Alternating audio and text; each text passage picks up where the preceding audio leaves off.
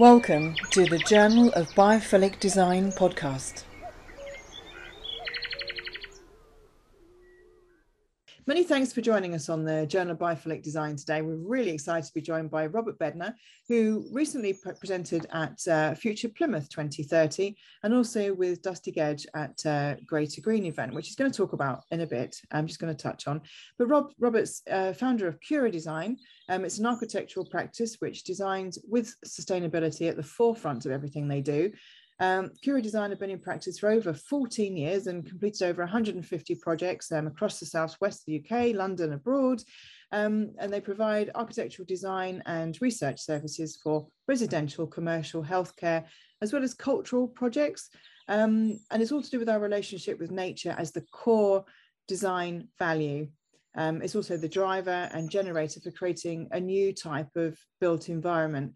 Robert, many thanks for joining us today. Yes, it's my pleasure. What a great series to be part of.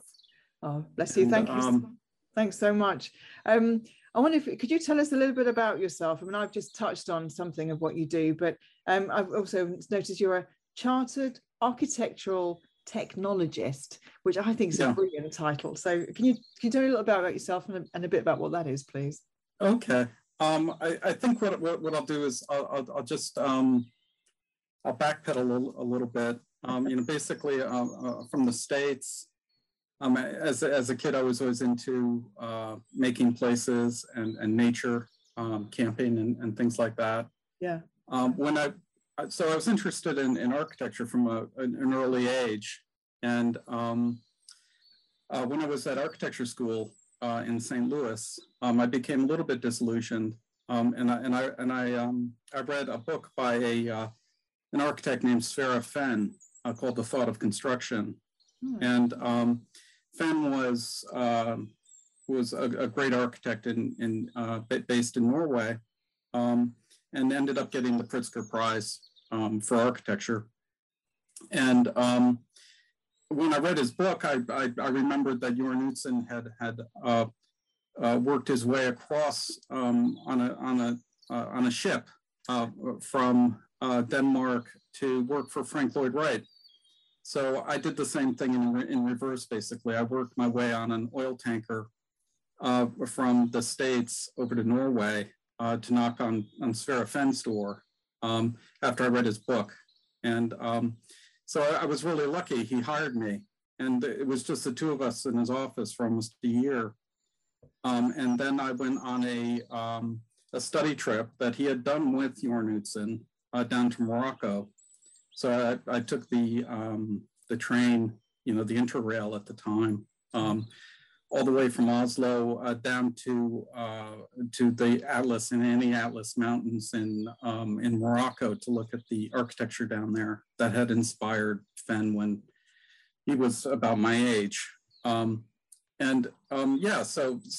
basically did this whole sort of trip with Fehn and everything. Then I was lucky enough to work for Renzo Piano in Paris for a good sort of 6 months on a fantastic project in Italy, which was the Finispol Sistiana project with Peter Rice, who did this incredible tent structure covering a abandoned quarry on the water there. And then after that, I ended up in New York City working with Storefront for Art and Architecture with Kyung Park and Shirin Nishat at the time. And I was lucky because when I was there, I got to work with Vito Acconci and Stephen Hull on the new facade. So those sort of three things led me to sort of think about architecture in different ways. Yeah. And after that, I worked with Tom Hennis at Think Design, who they just finished the memorial for the for everything, for the 9/11. Yeah. So they do a lot of exhibit designing and a very creative office. And then I found myself back in Plymouth and I was teaching a little bit at the University of Plymouth, and there's a possibility of writing a book, and I had kept notes. Well, I kept a huge journal when I was working for Fenn in Norway, a 600-page journal of Really? what it was like working for this great architect. Yeah. And so I wanted to use all that material and write a book. And so the university was going to help with that. And I was going to call the book Birthright. And before I chose that title, I thought, well, I better go online and make sure that nobody else has done a book called Birthright. And sure enough, Stephen Killert, a year before, had written this book called Birthright. And not only had he, used the title, but it was basically whatever, very close to where, my thoughts had come to with architecture and the way that architecture can, engage with nature. And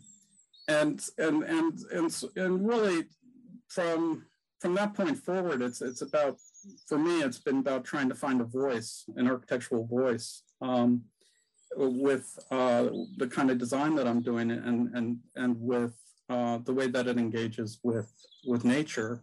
And so when I came back here, I went through the process of becoming a chartered architectural technologist versus working as an architect. And it just, basically, I got pushed into that direction by the way the system works here. Okay. The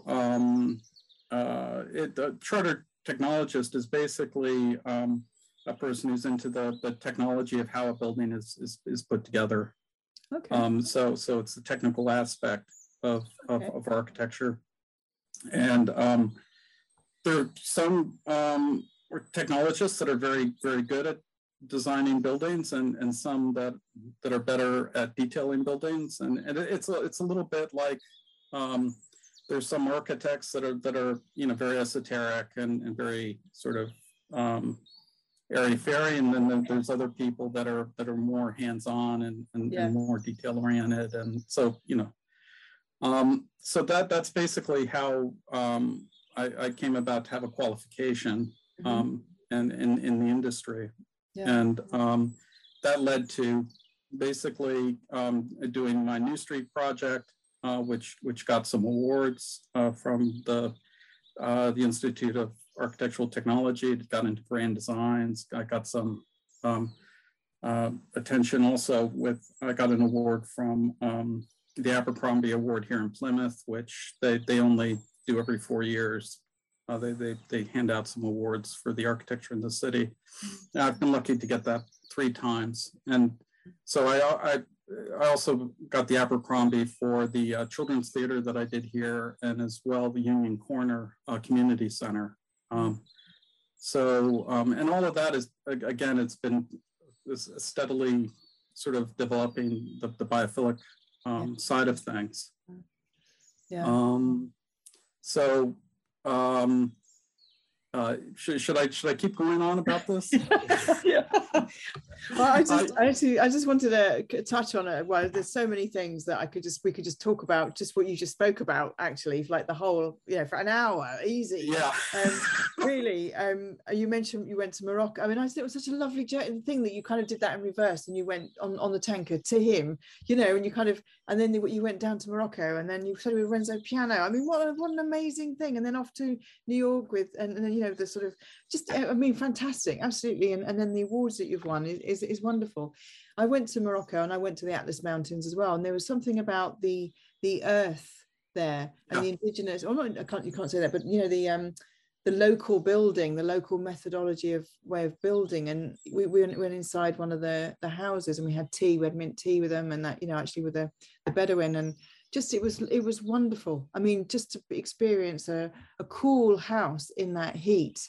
I know it's sheltered from the wind and the way it was designed, but using local earth and Fenn wrote a beautiful, it's on, you can probably find it online, a beautiful essay about when he went down there as a student with Jorn Utzon. They went down together. But what they don't talk about is they stayed with the military on military bases playing tennis and stuff. You know, I didn't do that. I had a backpack and, you know, got on buses and hitchhiked. But you know, basically, he said some really beautiful things, and like you know, the architecture there, when you go back, it's like going back in time. It's the way they built the mountain houses hasn't changed in 2,000 years. So if you want to look at architecture from a primitive, you know, like where did it all start? That's where he got his inspiration, and it's this, and that ultimately that came from Corbusier, because Corbusier went down there. So with his mosaic architecture. So he was sort of following Corbusier, and then I was sort of following him and Jorn Utzon. Just, you know, stories about they would use spit to instead of a plumb bob, you know, to make sure things are straight. And that, you know, in Morocco, he talked about the fact that, you know, if there wasn't a bridge, you just had to wait for the water to recede, and then that's when you would, you know, cross the river. You know, beautiful, really poetic ways of thinking about what life is all about. Yeah, and working with nature, isn't it? It's working with the rhythms of nature. Exactly. Yeah, the rhythms. That's it. Yeah, not fighting it, not fighting it, but using it, you know, and living with it, isn't it? Really, or respecting and honoring the energy and the movements and the power of nature. And it was there first, so we should be building with that sensitivity. I mean, I would love to talk to you about the Renzo piano thing, and I think I'm going to have to get you back on to talk about that and different other projects and textures. Oh, that's okay. and fractals and all that malarkey, which is all kind of all in all that sort of thing. Oh, it's beautiful. I went to the thing at the Royal Academy, the Renzo piano, and it was just, I could have spent hours, I did spend actually quite too long on the model of the city and stuff, and it was just, yeah, absolutely stunning. But just coming back to you, obviously, your journey into sort of biophilic design, you've touched on all these different aspects. I mean, was there like a sort of a revelation? I mean, you mentioned the Kellett book. Was that kind of like one of the things, like, oh, it all sort of dovetailed. Yeah. You know, it's sort of dovetailed from Stephen Killard's book, because I've always, up to that point, I'd been struggling to find words. When people try and get you to talk about, oh, what kind of design do you do? You know, what do you think architecture is all about? Or how did you come up with this design? It's you've got to suddenly come up with a language and a way of talking about buildings. And what struck me about A Birthright, you know, the book, was, okay, here was somebody who's really sort of saying it's about nature. It's about love of nature and the way that the building relates to the land and the sky. It's really the same thing that Sarah Fenn was talking about. If you read The Thought of Construction, it's a very, although his is a little bit more esoteric, a little bit more poetic, but they're really talking, in my mind, they're talking about the same thing. And it's also like Frank Lloyd Wright. It's the same kind of language and feeling about the way construction can relate to nature. Yeah. So you know, that reading that book made a difference. Probably not quite as much as The Thought of Construction. I think The Thought of Construction was really close to my heart, but it was just sort of one more step towards, you know, that direction. And then we were all hit with all of the loss of biodiversity and the Extinction Rebellion and all of this kind of stuff. Trying to really look at architecture, you know, with sort of fresh eyes and again, it's just sort of part of this this journey that I've been going on.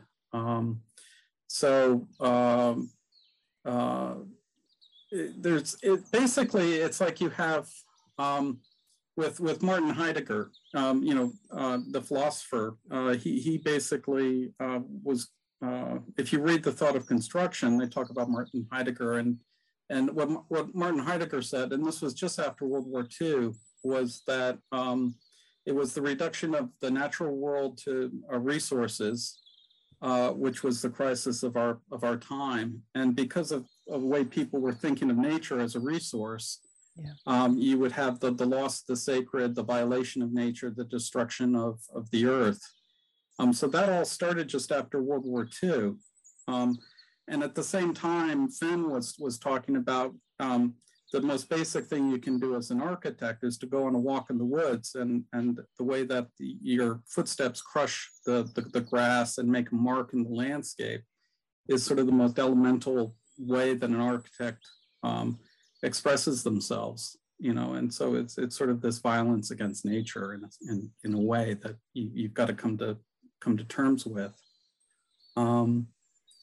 So that all sort of goes into I think, goes into the mix of just, okay, how are we going to design this place? How are we not going to make things worse? How are we going to make things better?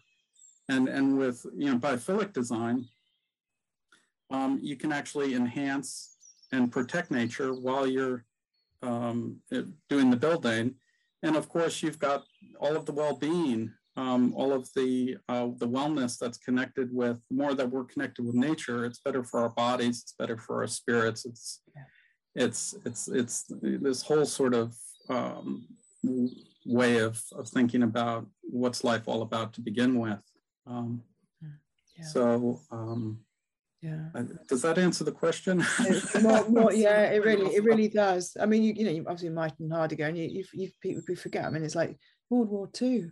I mean, that's a long time ago, and we're still, we're still screwing it up. I mean, this is what's really exciting, I think, about biophilic design being such a strong movement across so many different disciplines. As it was saying earlier, but we're all pulling together, we're all doing what we can do.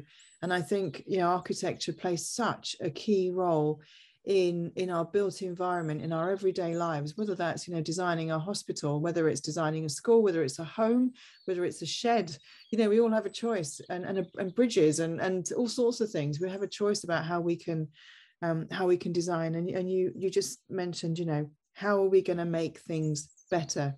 As an architect, as somebody who's creating things, you're thinking about the design, you're thinking about the aesthetics, you're thinking about the human-centered approach, you're thinking about all these things, the users, the movement, all these different elements that you need to know about. But you've just made such a thing there. How are we going to make things better? And you have an opportunity to do that. And I just want to say your company is called Cura Design. Yeah. And can you tell us why you called it Cura Design? Well, basically, the word cura, it has to do with, it's sort of a Spanish Portuguese word, and it has to do with becoming sound, healthy, becoming sound and healthy again. Mm-hmm. So that's this idea that it's almost like going into a brownfield site and saying, okay, how are we going to make this place sound and healthy again? So it's this idea of reconnecting with nature to protect and enhance nature, and also curing ourselves, our ways of thinking and our ways of dealing with being alive on the earth. And then probably as a footnote, if I'm to be really honest, part of it has to do with I was involved a little bit with plant medicine, and cura is something that the word cura comes up in the sort of plant medicine ceremonies, the plant medicine world, and it's very. I find that there's a consistent language between that world and with biophilic design. They're really talking about the same things. It's not rocket science. It really is just how do we relate to our surroundings? Mm-hmm. You know, how do we relate to nature, the sky, the earth, the water? Are these things that we take for granted, or are they? Is there something more to them? You know, are you it also has to do with this idea of well, I mean, I'll digress a little bit. On my Twitter account, George Monbiot, it sort of had this thing where he said he was sort of fed up, and he wrote this very long thread about everything that's wrong with the world and just giving up. I mean, just sort of totally, I'm fed up with it, basically. As the great environmentalist that he is, and he said, if anybody has any ideas about what we should be doing, I'd be love to know, because I've had it, type of thing.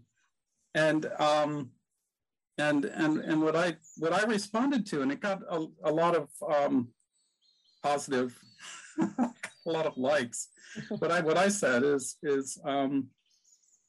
if people can stop thinking of the world as a resource and think of it more as caretaking, shepherding, taking care of the world, and gratitude, and just valuing nature, valuing the sky, valuing the sun, valuing the trees and the birds.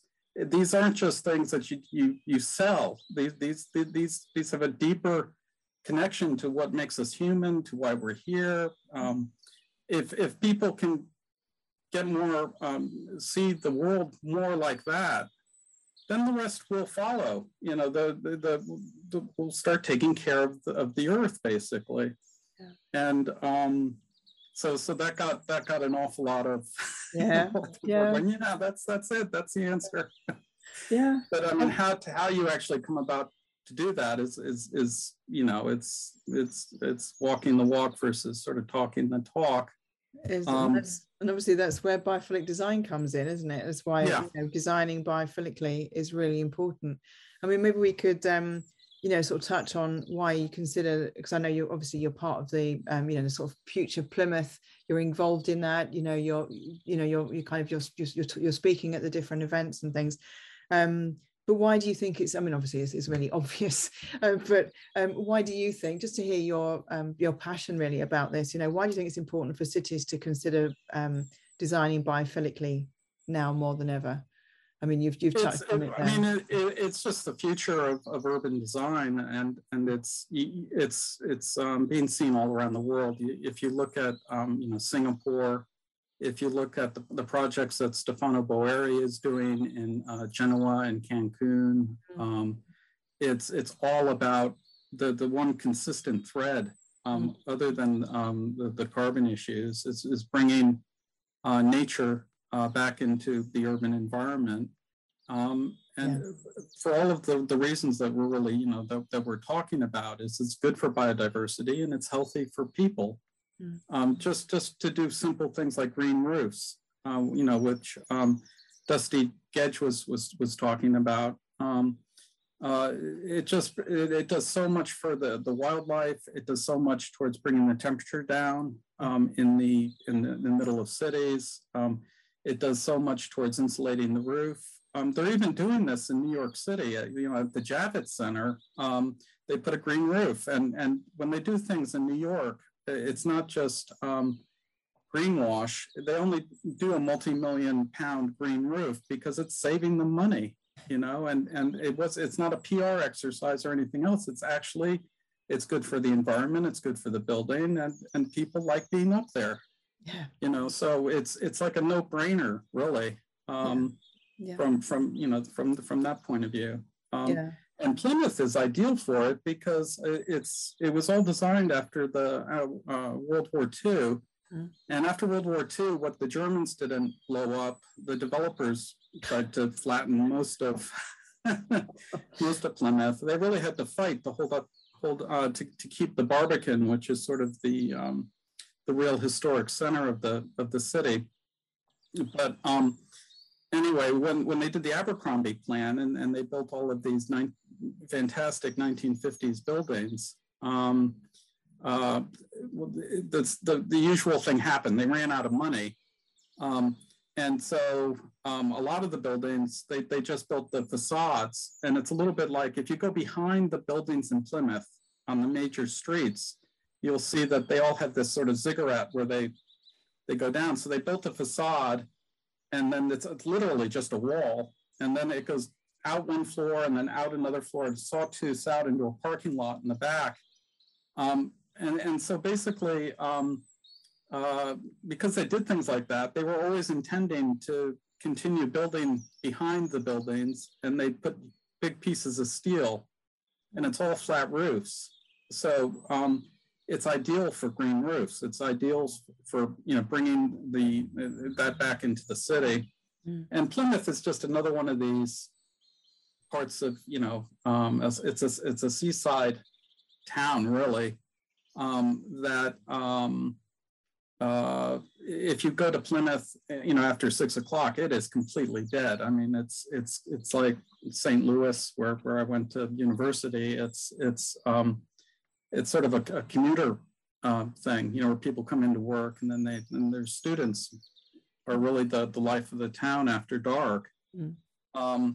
But the other thing that's happened is all of the first floor elements of the buildings here are used as storage, so if you did put green roofs on, you could convert those first floors into apartments, and then you could have allotments in all of the parking lots they've put behind these buildings.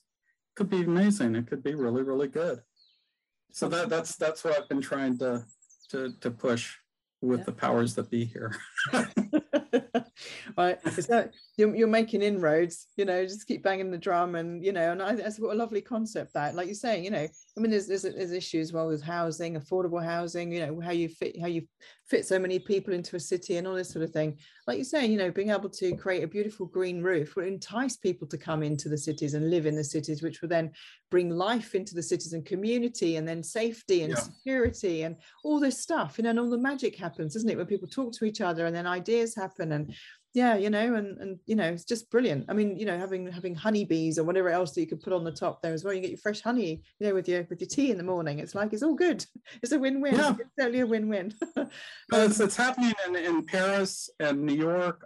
These farms that are happening in the cities where they're doing high-rise farms, and they're doing farms in Paris. They're looking at doing one underground. Okay. And so the restaurants, when you have your salad, it literally is from the same place. Yeah. And it's sort of like we keep saying, it's a win-win for everybody.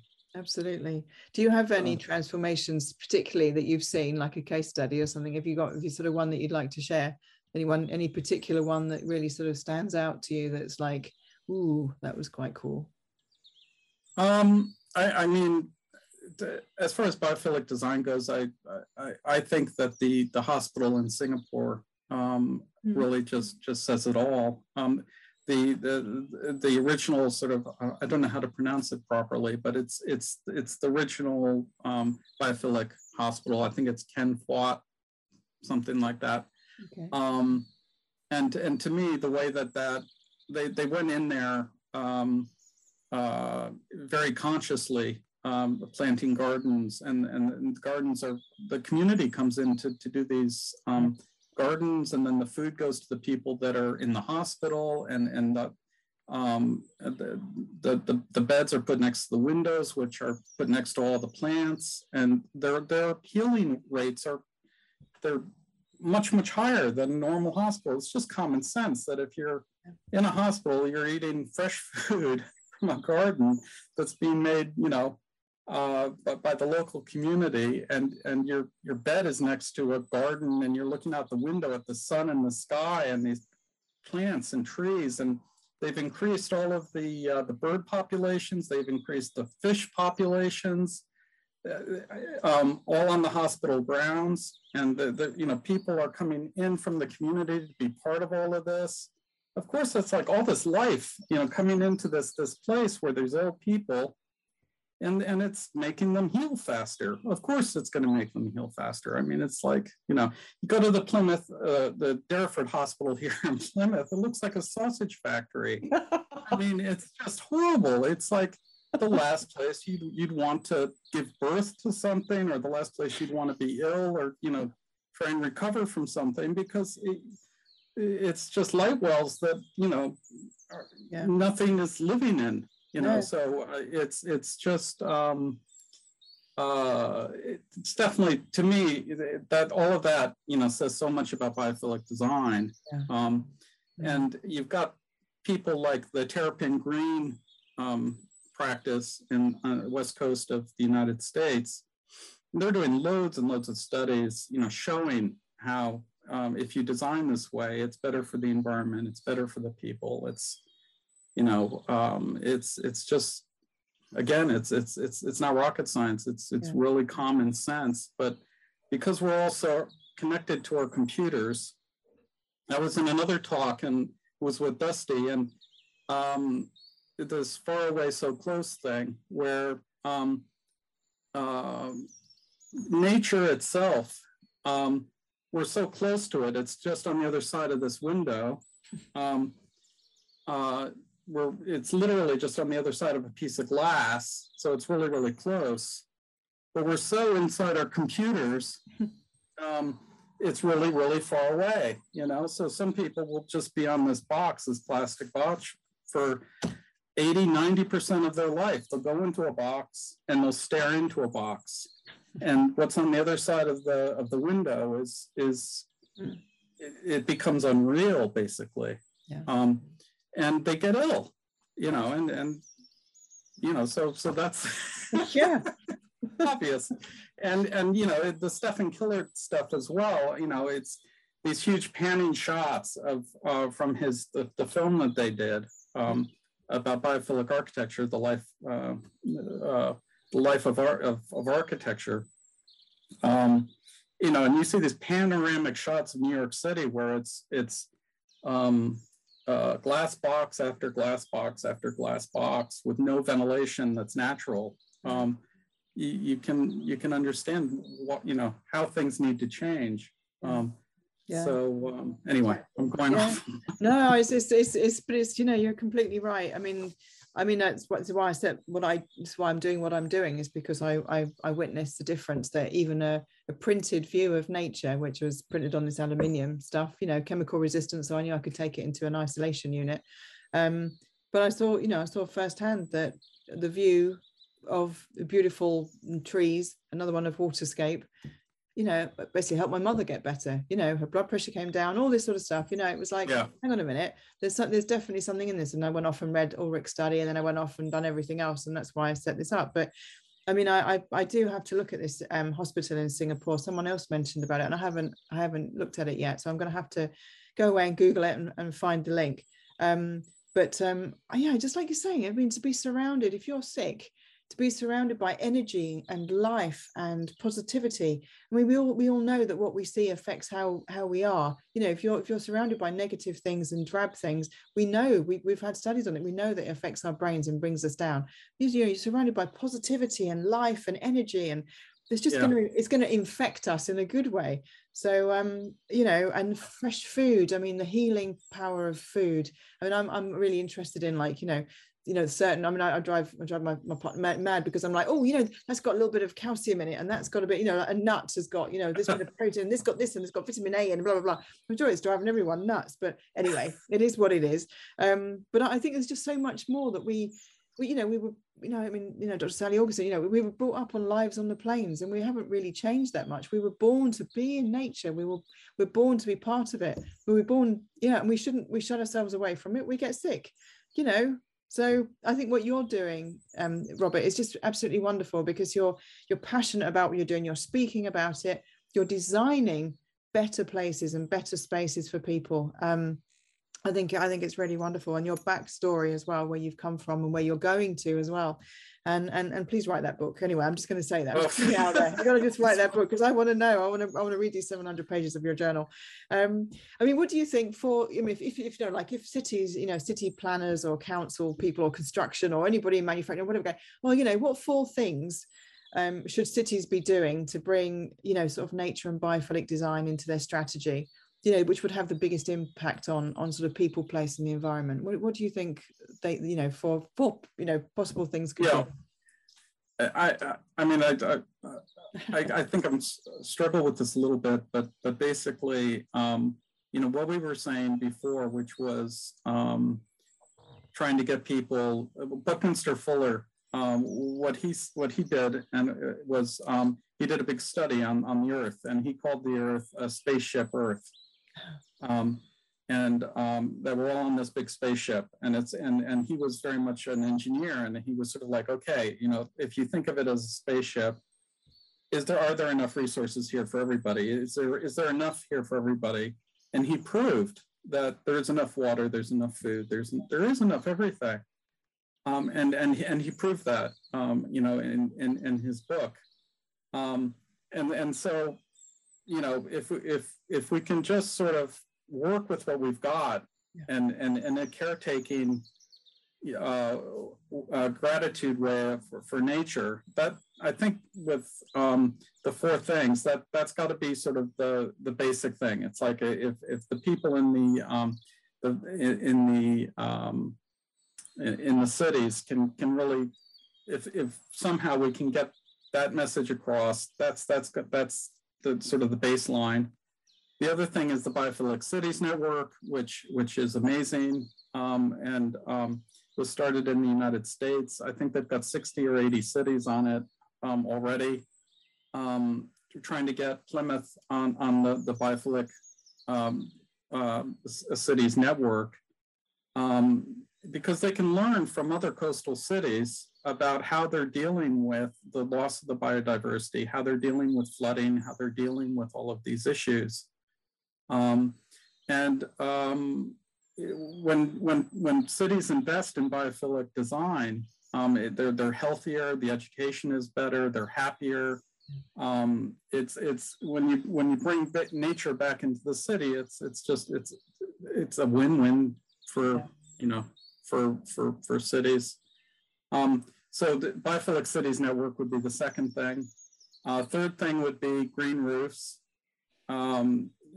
Because green roofs are just sort of a really basic thing that most cities can do relatively in a cost-effective way. Mm-hmm. To bring, they help with the biodiversity, and they help with the cooling of the building itself, and also the cooling of the city itself during the summertime. And they make really great places as well for people to hang out at the top of the building where all the views are. And then I think the other thing, which I put down in one of my talks recently, which was I think that everybody involved in design and construction, everybody that's because I mean, nowadays you've got the self-builders that are building their own houses.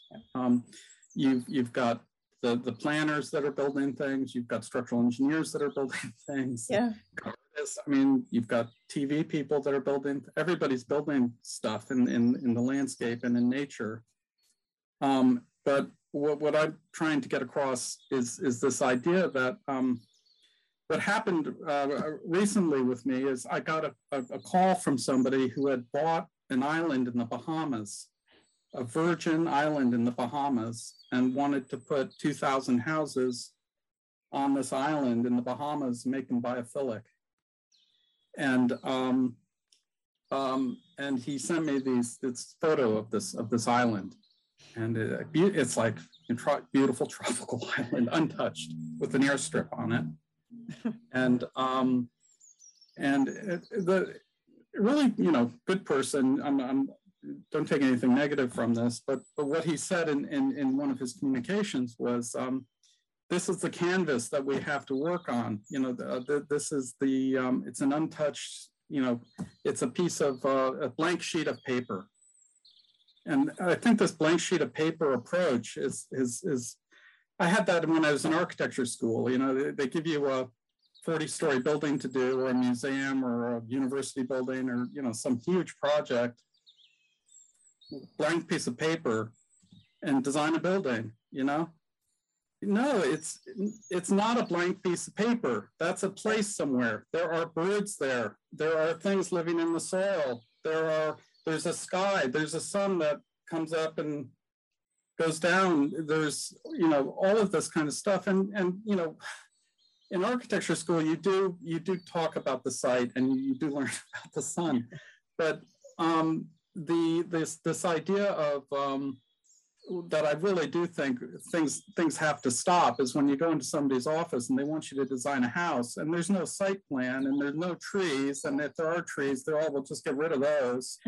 No thought about the birds, no thought about what's connected with the trees. If you look at an oak tree, it's got like 3,000 different types of life forms that are clinging to that oak tree. So that whole way of designing it's got to go. It's got to completely go. This idea that when you have a site, it's just a blank piece of paper. It's not a blank piece of paper. It's something that's alive and it's got meaning to nature there, and it should have meaning to you as a person as well. So so that's my fourth thing. Yeah, it's really powerful. Like you're saying, it's not a blank canvas. It's not a blank piece of paper. There's a whole life there. There's a whole life that's teeming in any environment where you put it, even if they're little bugs on the, on the concrete or something even, but you're starting somewhere from scratch and you've got trees, you plant around them, or use them or move them or just incorporate it in the building. Why not create something that's more organic and and it doesn't necessarily have to cost more if you're thinking cleverly, with all the construction work, things that we can do and the materials that we have access to and the CAD drawings and all that sort of pre-planning stuff that we can be so clever now. Before we even put a spade in the ground, we can do so much. From that point of view, actually, maybe we could just talk. There's a planning reform that's going to come up in the UK. So listeners, I don't know if you know this, and whether it's I don't know what the impact's going to be, but I really hope. My thing is that I hope that every kind of planner. I've always had this. I've had like many arguments with different town planners and people who are in surveying, and just about how from a town planning point of view, the actual planning department should be more emotionally involved, I think, actually, in order to protect the world that's around them. Some people, sometimes the planners don't come from the area, so for them it is just a box ticking thing, and it's but there's ancient woodland and hedgerows and the wildlife corridors that we need to allow animals to run between the other, even like creating stupid thing like people say, make sure there's a little hole in your fence so the hedgehogs can nip between and get back to their home, and don't block it off. Just stuff like that, on a bigger scale. We should be doing that in cities. We should be creating that. So do you think this new planning reform is going to be helping our planet? I think it's a positive thing, and there's a place for biophilic design there. There's also a place with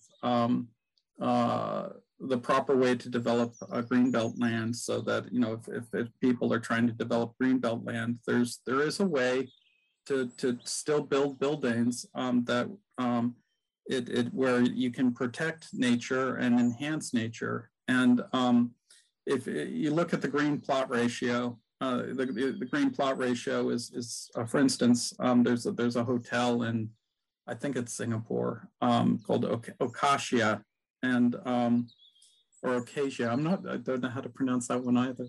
But basically it's a multi-story hotel, and they've basically covered it in plants. And you can think whatever you like about the design, but the fact of the matter is they took a brownfield site and they increased the animal and plant life by over 1,000%. And so you can be at on the 20th floor of in your hotel room, and people are talking about squirrels walking by the balcony and the window, and birds and all of this kind of thing. And the reality of it is it's taken a brownfield site and it's turned it into a vertical forest. And I'm sure that some people are going to say, oh, that's greenwashing, or it's not really a forest, but it is bringing life into the city. And it's doing positive things where before there was just concrete there. And you know, Stefano Boeri is doing this all over the world. He's got projects all over the world with the high rises and the trees and the buildings and everything. And he's doing it at cost. You know, so there's one of them that's in Milan, and right across the street is a social housing project, and they both cost the same. They were both the same cost to build, and the rent is the same. So the people that are paying the rent in the social housing, they could be just as easily living in the tree-covered Stefano Boeri, you know, building. It is doable. All of this stuff is doable. People always sort of scoff at it, especially architects. But you know, I think that the main thing is we got to fight the good fight of trying to protect and enhance nature where we can. You know, sure, there's a whole group of people which are sort of saying it's too late. We've passed the tipping point. You know, what's the point of it all? But I believe also, like in the Half Earth project, which you know, where they're trying to basically put aside areas of the earth to maintain the biodiversity and everything.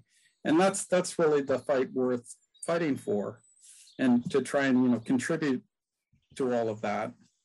I think is the way forward for architecture. And it's that architecture is it's, you know, especially with my background with Fen and piano and people like that, it's funny because with biophilic architecture, you might be achieving, you know, 1,000%, 1,000% on your green plot ratio, right? But if you've done a really bad building architecturally, it's going to end up being torn down because nobody's going to be there. It isn't, the architecture is still really, really important. And it's sort of like passive house. You know, I have friends that do passive house. If the passive house isn't well designed, I'm sorry, it's nobody's going to want to use it. No, it's going to be torn down. It's sort of the same thing. It's just because it's biophilic doesn't mean it's good all the time. And, you know, just the same thing with passive house or even a hemp building or, you know, whatever you want to talk about, it still needs to be well designed. Yeah. And sometimes people forget that. Yeah. Like you say, you still need the designer eye. You still need all these things to pull together to create things of beauty. But, yeah. You know, it's all the symbiotic relationship that we have with life and living and nature and everything else. But yeah, you're right. To be able to still be able to design properly and beautifully and aesthetically is also fundamental to creating better environments, isn't it? Yeah, and I think I do think that the work that's happening in Singapore and there's some practices in Vietnam as well that are doing spectacular architecture that is, you know, combining the two things. And their engineers, like Trans-Solar is an engineering practice in Germany. Fantastic work where they're doing passive ventilation and they're doing these green designs in conjunction with offices like Stefano Boeri. If you go to the Trans-Solar website, it's amazing what the biophilic work that they're doing, and also the way that they're limiting carbon and in the way they're thinking about the whole process. So there are people out there doing just amazing, really big projects which are changing the world, you know. So yeah, wonderful. Is there anything else you'd like to add? I know you're going to be, and I think you should be giving yourself a plug, because you're going to be at Future Build at Excel March, between the 1st and the 3rd of March, and you're going to be on stand B78, as we said. Yes. B for biophilic, so B78. Yeah. That's. I'll be at the Future Build show at the Excel Center, and happy to speak with anybody who wants to talk about biophilic design or wants to talk about a project that they have in mind. Yeah, we look at everything from community projects with absolutely no budget, literally done one with a zero budget, to bigger, much bigger things that have really bigger budgets.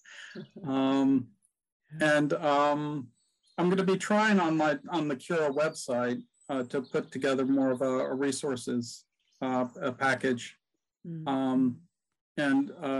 which will help people with sort of the architecture side of things. Lovely. And biophilic design. Yeah.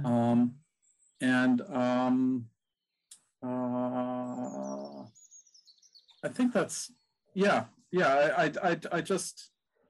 I think that's about it.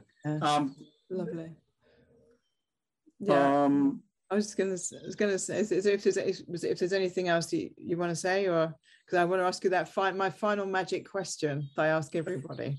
So speak now before I launch into this, because Okay. I was going to say forever hold your peace, but no, I'm going to get you back on. So anything else you'd like to add, or shall I ask you that last question? Yeah, ask me the last question, I think. Yeah. Okay, then. Well, regular listeners to the podcast will know that I ask everybody on these podcasts, if you could paint the world with a magic brush of biophilia, what would it look like? I have to think about that a little bit. Yeah, no pressure. Yeah. I mean, I think that if the cities would have more nature happening in the cities, and then the other thing is just a world in general where people don't think of nature as a resource. Where in their daily life, their day-to-day life, they're engaged with the natural world, and in a way, it's sort of like fighting this plastic box that we're all sort of staring into. And so it would be a world where we're outside and we're engaged in nature, and where the sky and the horizon and then thinking about the ocean and things like this, where they have a place in our life.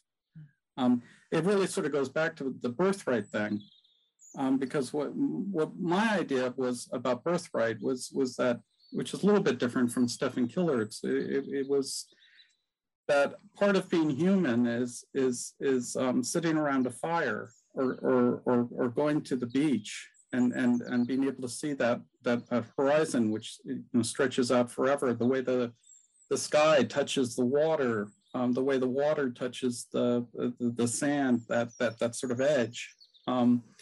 And our relationship with the trees and the plants and all of this kind of stuff is what makes us human. If you take a person and you put them in a space capsule and they're out there in space, I think you can very easily say that's not the human experience. That's not who we are. You can't separate us from this earth.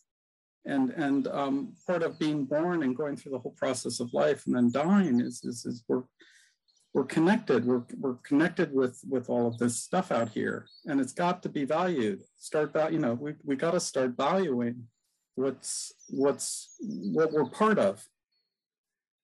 So that better world would be that, it would be that.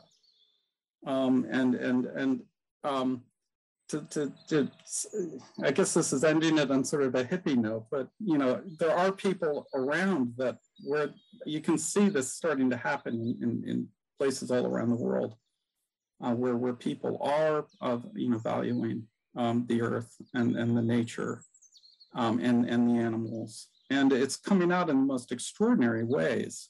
I sometimes I see these kids that I call them kids, but they're in their 20s, 20s and 30s, kids, like, my daughter's age. And they are engaging with the earth in this way, and they're seeing it this way, and they're using that language, and it's coming out in the music, it's coming out in the art, it's coming out in the culture.